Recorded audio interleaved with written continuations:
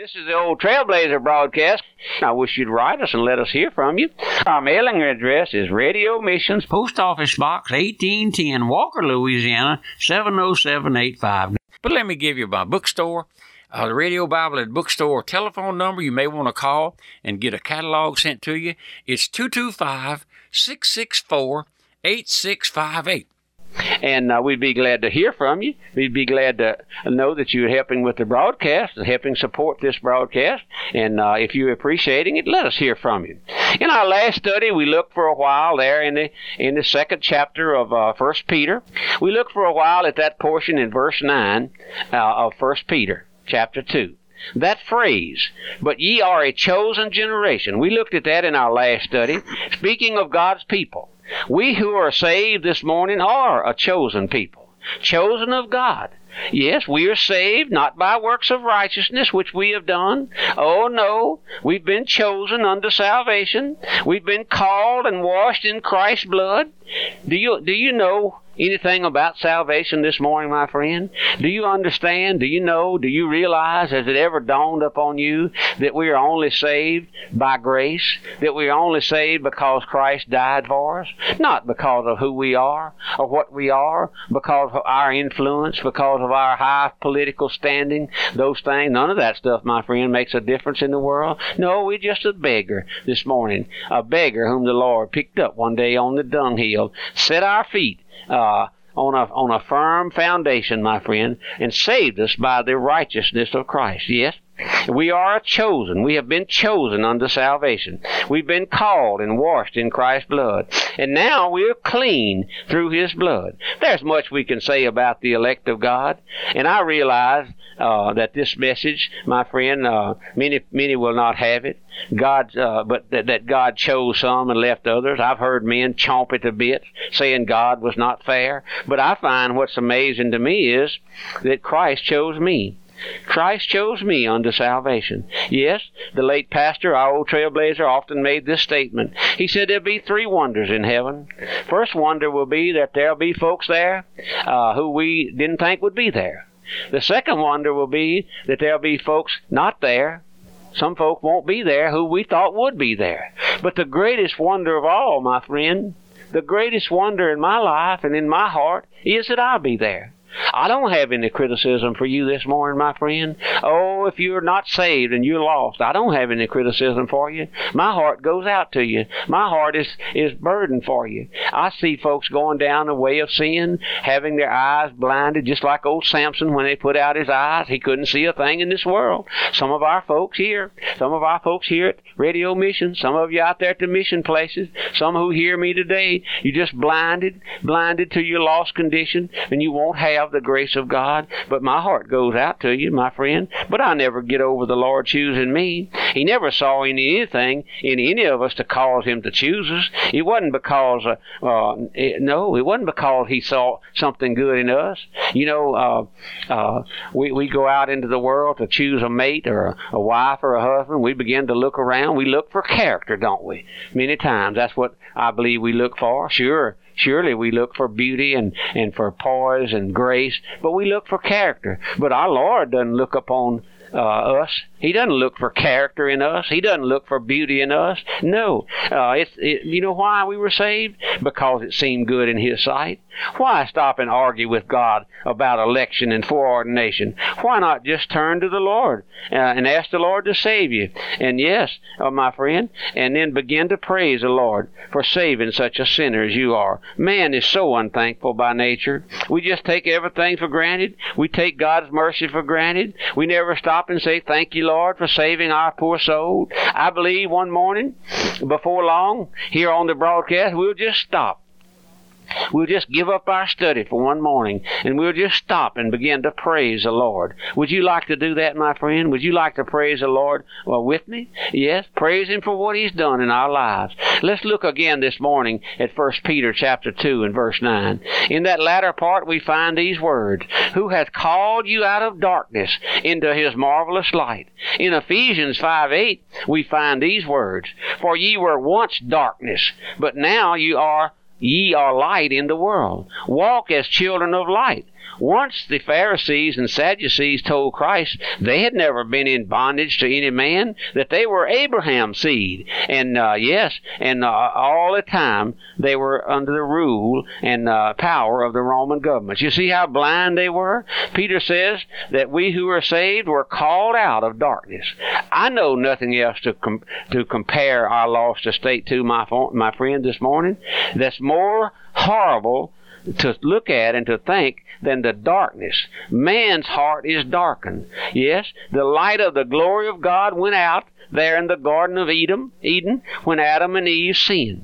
Not since that day has there been one man born who is not blinded to his lost condition. His heart is darkened. His mind is darkened. His will is depraved because of that darkness. He is like a drunken man. All his senses of total depravity have been darkened. No longer does he he never realizes his condition. But listen, my friend, Christ Jesus our Lord has called many of us, those of us who are saved, he has called unto himself, out of that darkness. This is the blessing to my heart this morning. No longer am I in darkness. No longer do I believe that I can save myself. No longer do I imagine that I have some sort of righteousness that I can fall back upon and depend upon for salvation. No. Now I see and know that Christ, who is my life, has delivered me from sin and darkness. Did you know darkness is always connected with sin?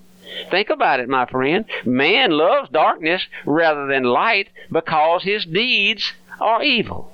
Did you hear that? Man loves darkness rather than light because his deeds are evil. Yes, sin loves darkness. Most all the crimes that go on now are committed at night because sin loves darkness. Man believes that no one knows what goes on in the dark. That's why folks commit crime at night. But our Lord knows. You and I who know the Lord, we've been brought out of that darkness by the redeeming work of our blessed Lord. No longer is darkness a fear and a dread to us. No, now we're the children of light. Once we knew nothing of mercy. Once we could not believe, our hearts were darkened. That's what folks' trouble is. We could not see that we were lost.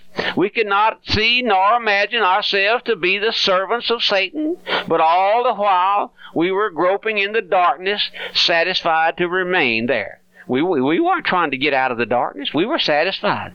How we were brought out of this darkness? How were we? Peter tells us that we should show forth praises unto him who has called us from that darkness. Men today, religious men, will argue with you that we are an enlightened people, that we are far superior in our knowledge and intelligence than men once were.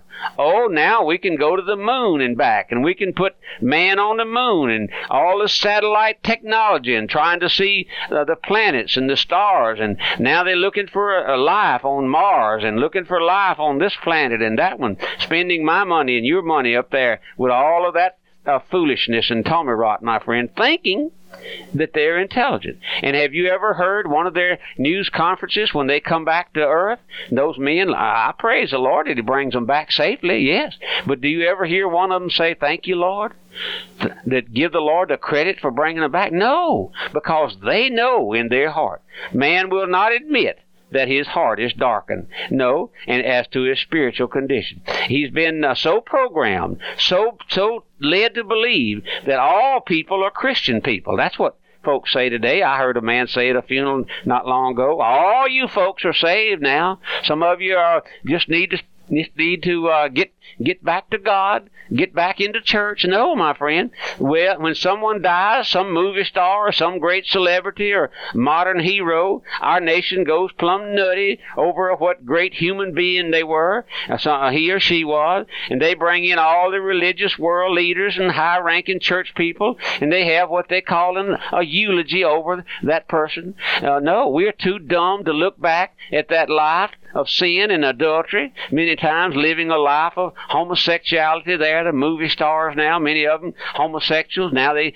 coming out of the closet, they say, but you know what, my friend? They may hide that from you and me, but they never hide it from the Lord. No, my friend, and none of us raise our voices None of the pulpits raise their voice against the wickedness that goes on. No, we just gather around some and have some great eulogy and put our stamp of approval upon their lifestyle. Our church leaders who are blinded themselves will have to give an account of all the error they allow in their pulpits, and for their not taking a stand. My friend, if you know the Lord this morning, you better take a stand against sin. Preacher, if you know the Lord this morning, you better take a stand against sin, because you're going to have to give an account. No, my friend, they think of being invited to the White House for a prayer breakfast with the president. The president is the greatest thing that ever can happen to them, and all the while knowing the sinful and adulterous life that is carried on by that man, my friend,